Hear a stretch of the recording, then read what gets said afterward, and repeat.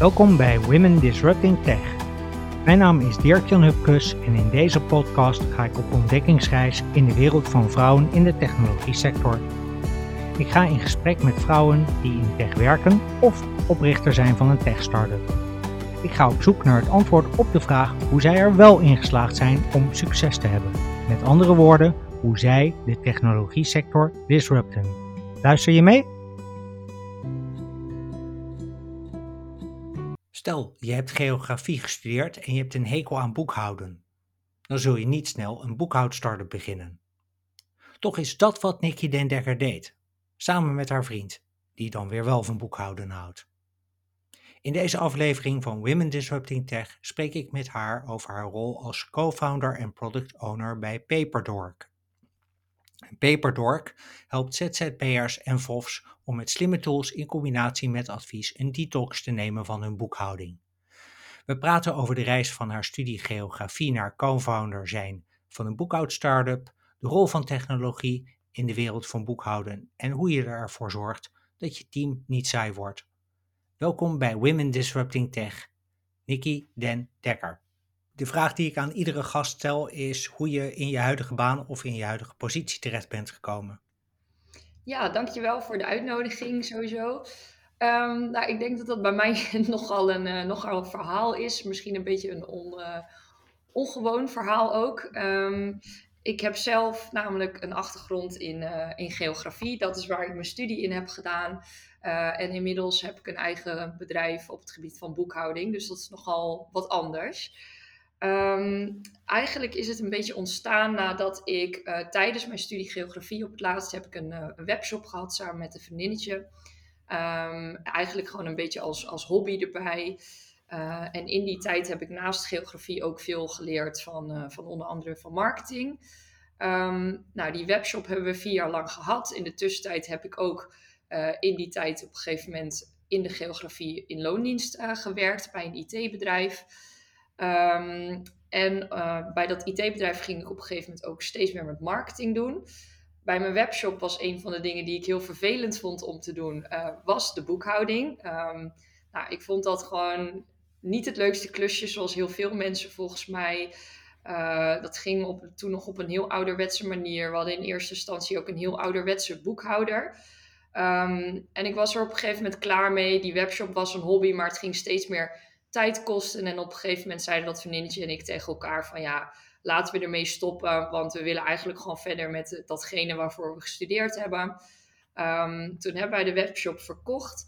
En in die tijd dat wij de webshop aan het verkopen waren, kwam ik mijn huidige vriend Mark tegen. En Mark is accountant en met hem besprak ik wel eens mijn struggles over de administratie die wij hadden.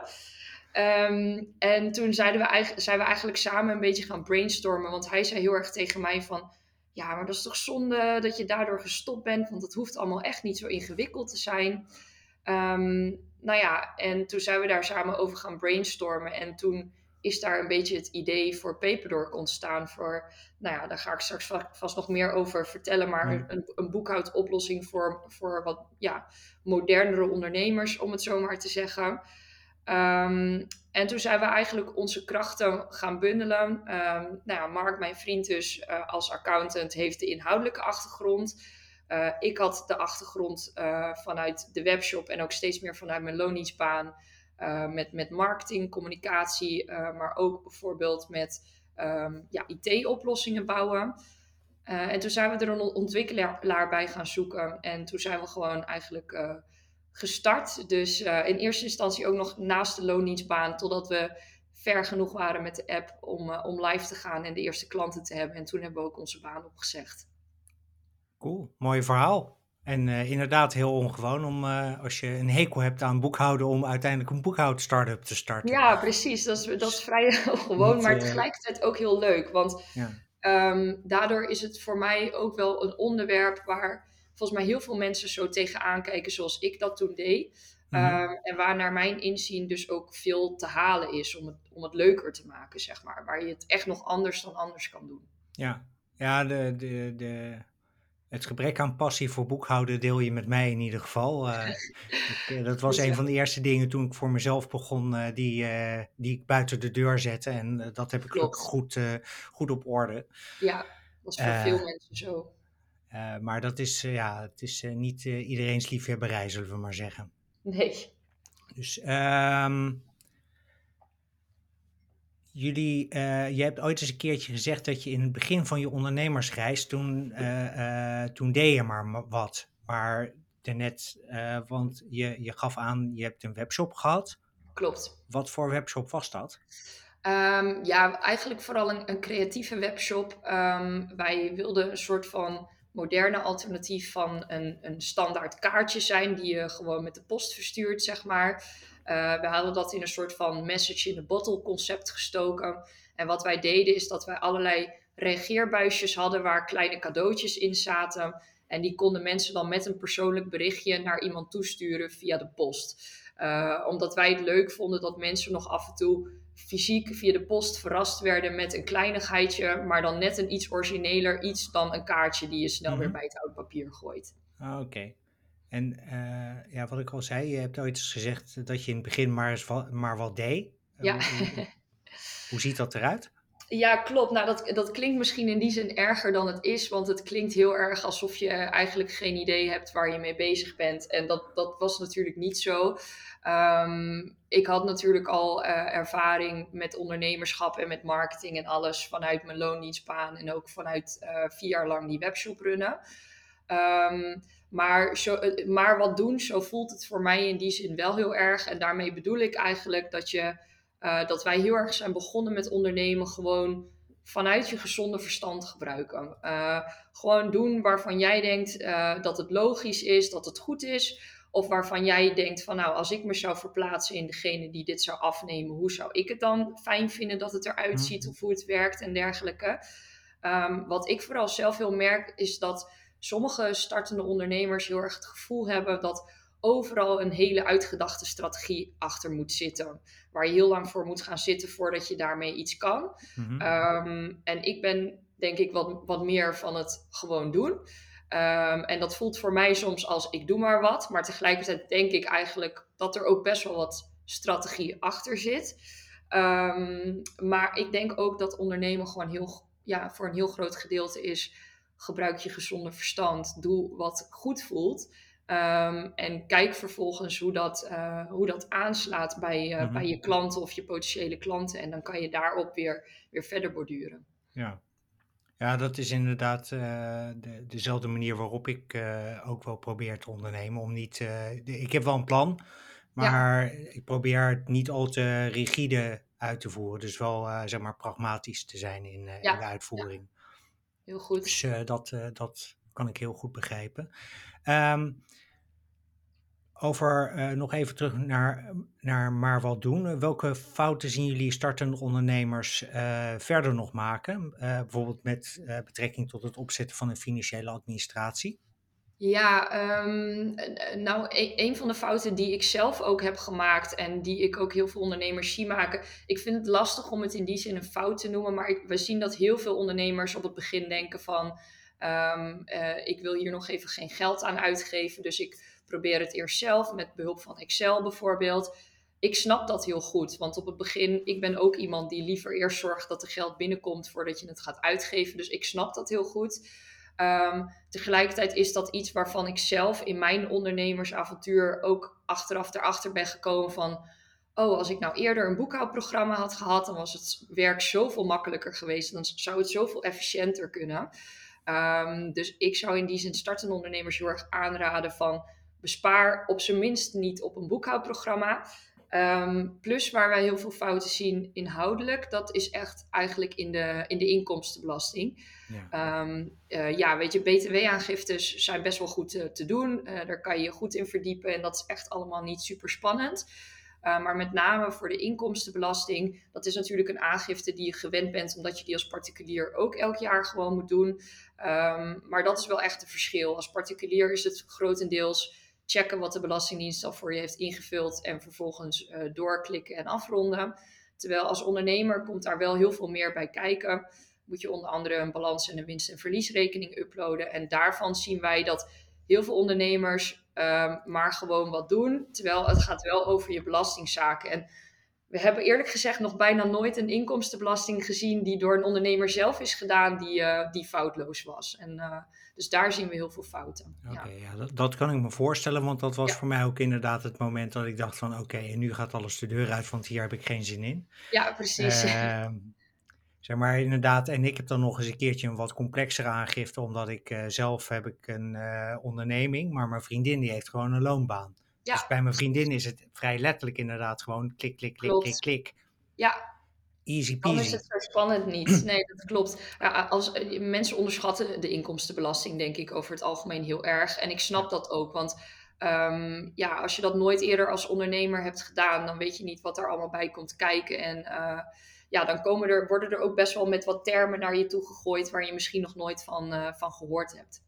Nou ja, ik heb ooit eens een keertje boekhouden gehad. Ik heb op de HAO gezeten, dus dan krijg je ook wel een beetje boekhouden. Maar ik Ja, moest dus opeens weer een balans neer gaan zetten. ja, En ik dacht, precies. oh ja, dat moet ook nog gelijk zijn.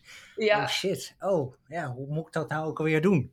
nou, dat is precies waar bij mij toen ik nog mijn webshop had. De allereerste keer heb ik hem ook geprobeerd om zelf te doen. Ja, En bij de balans liep ik vast. Want ja, inderdaad, toen kreeg ik een scherm in beeld. Het komt niet op nul uit. En ik ja, snapte niet waarom het überhaupt op nul uit moest ja. komen.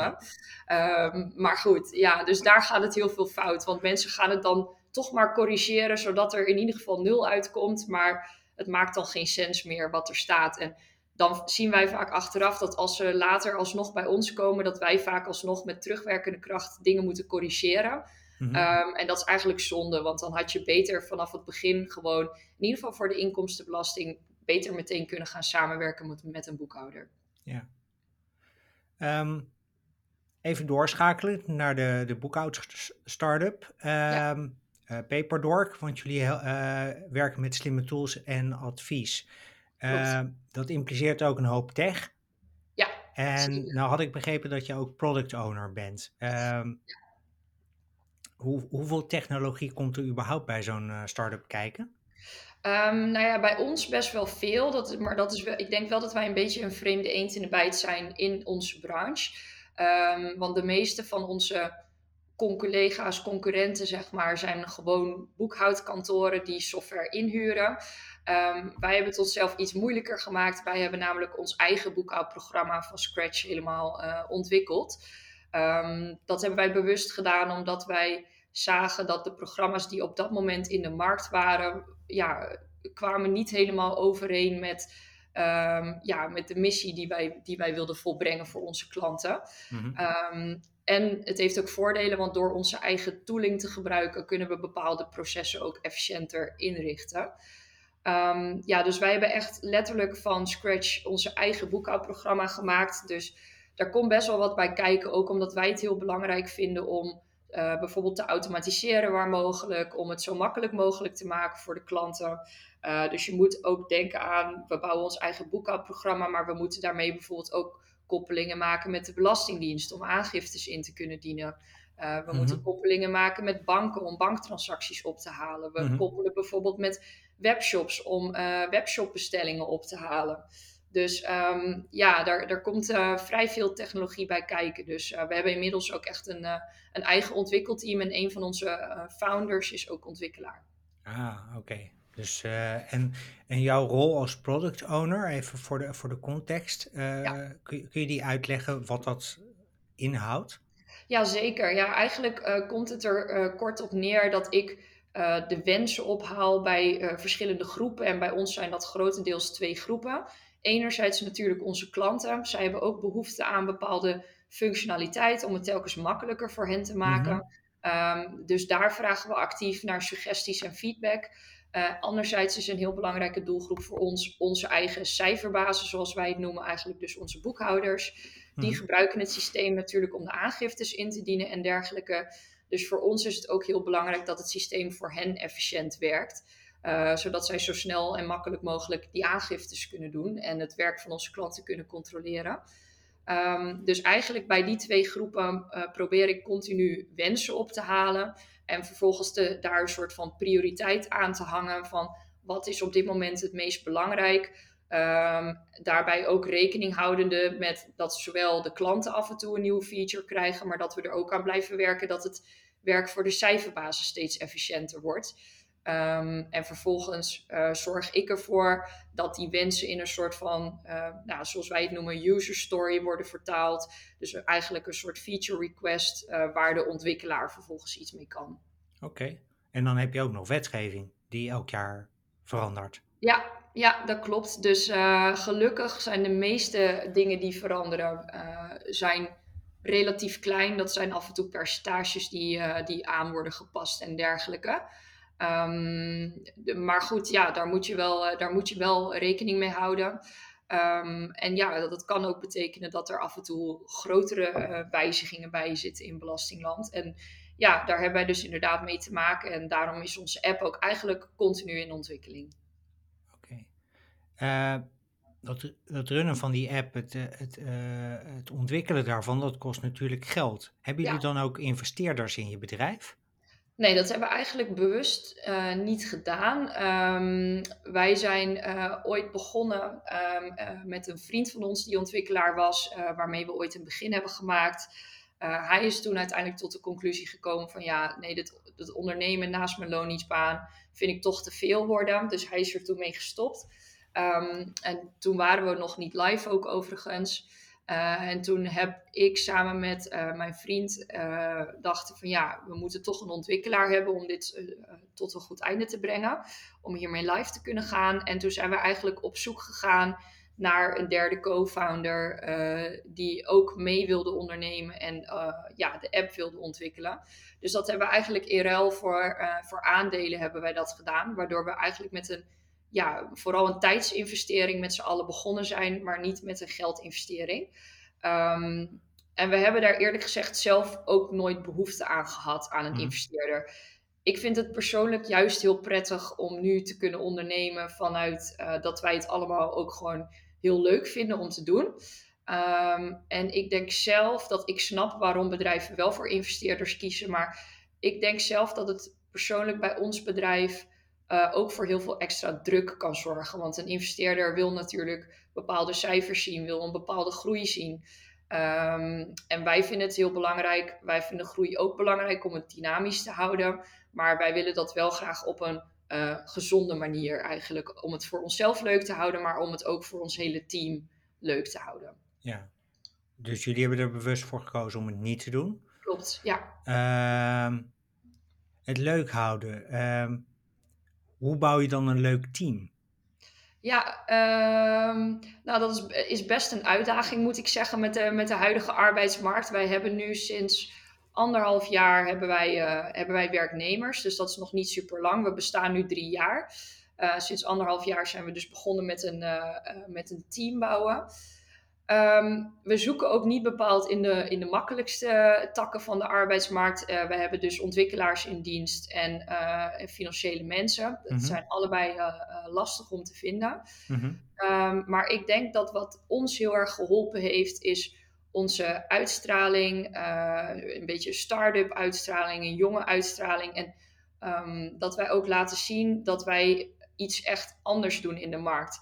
Wij moeten het in die zin nog niet van onze naam hebben, want bijvoorbeeld in de financiële markt heb je de grote accountantskantoren die de mensen op de opleidingen er al uitvissen, zeg maar. Die zijn bij iedereen bekend. Mhm. De banken zijn bij iedereen bekend, Ja. hebben ook goede arbeidsvoorwaarden. Dus daar concurreren wij in die zin mee, wat het lastig maakt. En mensen kennen onze naam daar gewoon nog niet goed genoeg.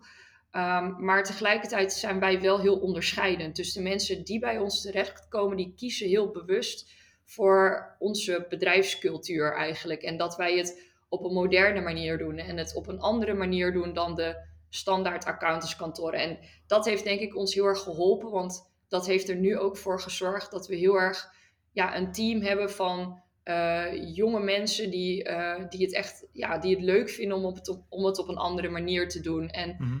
niet gewoon op de ouderwetse manier met papieren mappen aanleveren en dergelijke. Oké. Want even afgezien van het gebrek aan papier, wat ik wel gezond vind, moet ik heel eerlijk zeggen. Ehm, wat is er dan anders bij jullie? Um, Want jullie hebben vorig jaar volgens mij een heel leuk experiment gedaan in de zomer. Ja, dat klopt. Nee, wij hebben vorig jaar in de zomer hebben we een experiment gedaan waarmee ons team elke dag 3 uur minder mocht werken voor hetzelfde salaris. Ja, wij proberen met allerlei dingen heel erg voor onszelf na te denken van hoe zouden wij het graag willen en niet per se hoe doet de rest het allemaal. Augustus is voor ons een heel rustige maand. Mhm. Ehm, ja, als ik zelf zo'n rustige maand had in mijn loondienstperiode, vond ik dat altijd heel vervelend. Helemaal als het in de zomer was. Want dan keek ik altijd naar buiten en dan zag ik dat het mooi weer was. En dan dacht ik, oh, ik heb eigenlijk bijna niks te doen. Tuurlijk, ik kan wel iets verzinnen om te doen, maar ik zou nu eigenlijk veel liever lekker op het strand liggen, bijvoorbeeld. Uh-huh. En wij hadden zoiets van, nou, dat soort dingen, dat willen wij niet voor ons eigen team. Ehm, Wij hebben liever dat mensen dan in de zomer gewoon wat eerder naar huis gaan. Lekker met vrienden ergens in het park gaan zitten of naar het strand gaan bijvoorbeeld. En dan in een periode dat het drukker is, dat ze dan ook eerder zoiets hebben van, joh, als het even druk is, dan blijf ik nog wel een uurtje langer. Mhm. Dus ja, ook dat soort dingen proberen wij mee te experimenteren met het nieuwe werken, modern tegen dingen aankijken. Je kan daar heel snel als werkgever de negatieve dingen van inzien. Van hey, ik laat ze 3 uur minder werken, maar ik moet ze wel hetzelfde betalen. Zo proberen wij er niet naar te kijken. Wij zien het als een experiment. En als het niet bevalt, nou ja, dan heb je dat misschien 1 jaartje gedaan. En als het wel bevalt, dan krijg je er denk ik ook heel veel voor terug.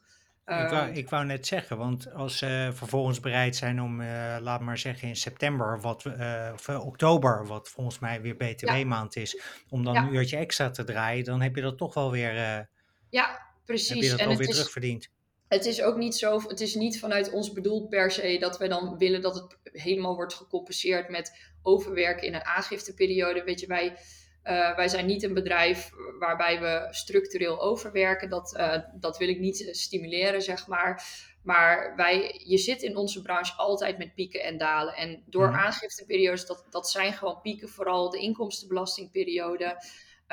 En dan heb je gewoon soms dat je aan het einde van de dag nog veel mailtjes krijgt en dat je mailbox vol zit. En dan is het ook lekkerder voor jezelf om dan even een uurtje langer te blijven, inderdaad, zodat je de volgende dag weer gewoon rustig kunt opstarten.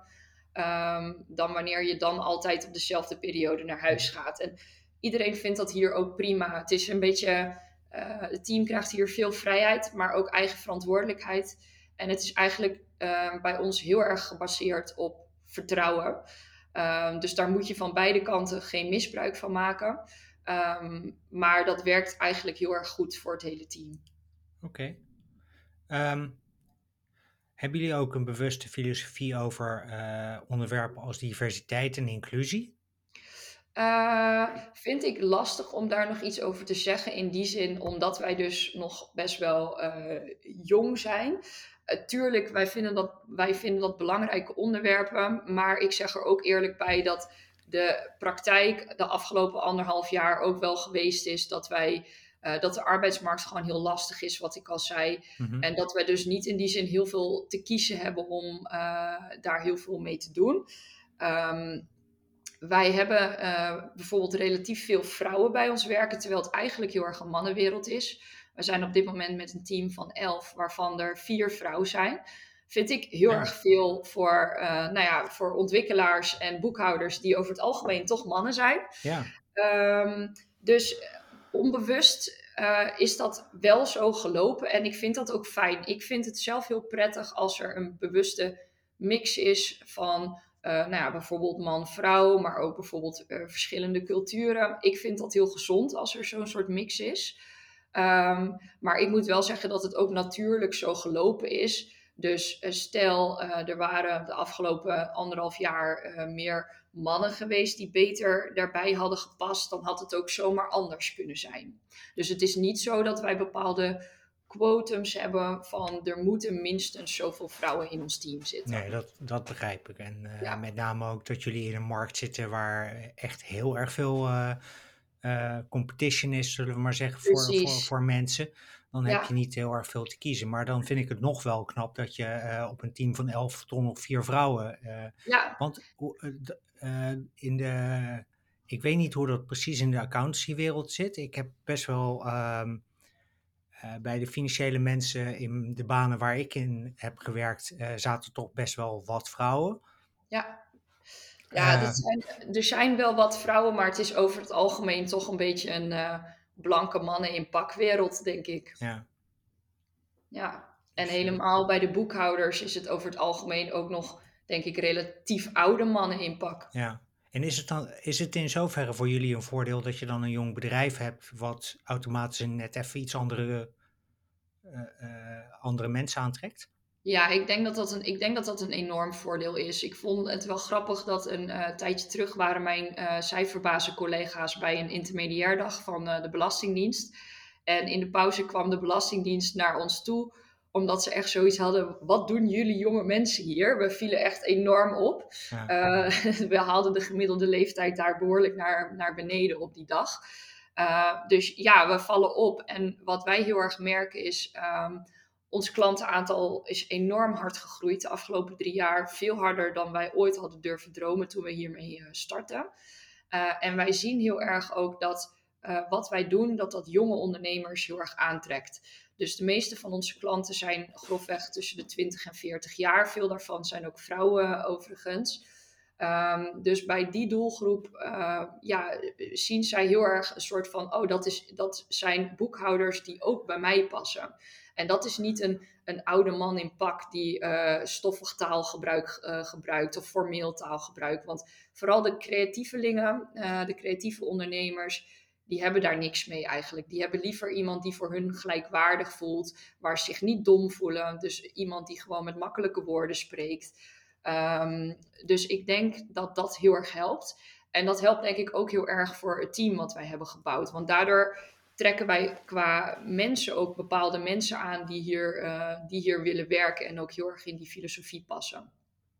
en En ik dan, denk dat dat misschien ook wel is waardoor wij relatief veel vrouwen in ons team hebben. Want ik denk dat de uitstraling die wij hebben, dat vrouwen over het algemeen wel aanspreekt.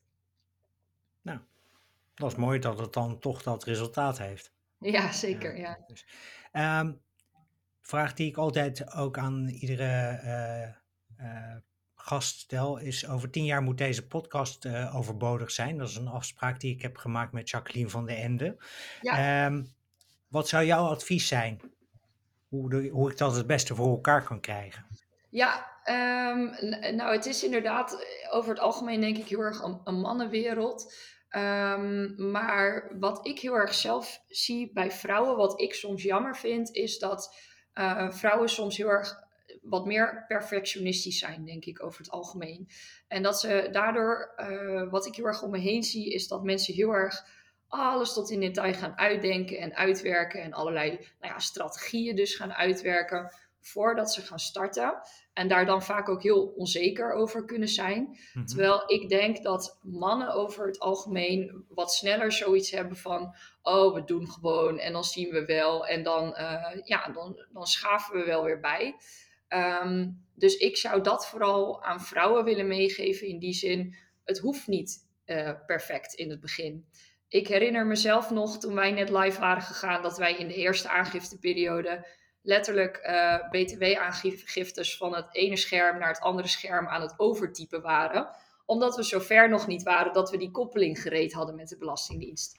Nou, dat kon toen nog, want we hadden toen nog niet zoveel klanten. En langzamerhand zijn wij meegegroeid met de klanten die we hadden. Dus op het begin ging het bij ons lang niet allemaal efficiënt.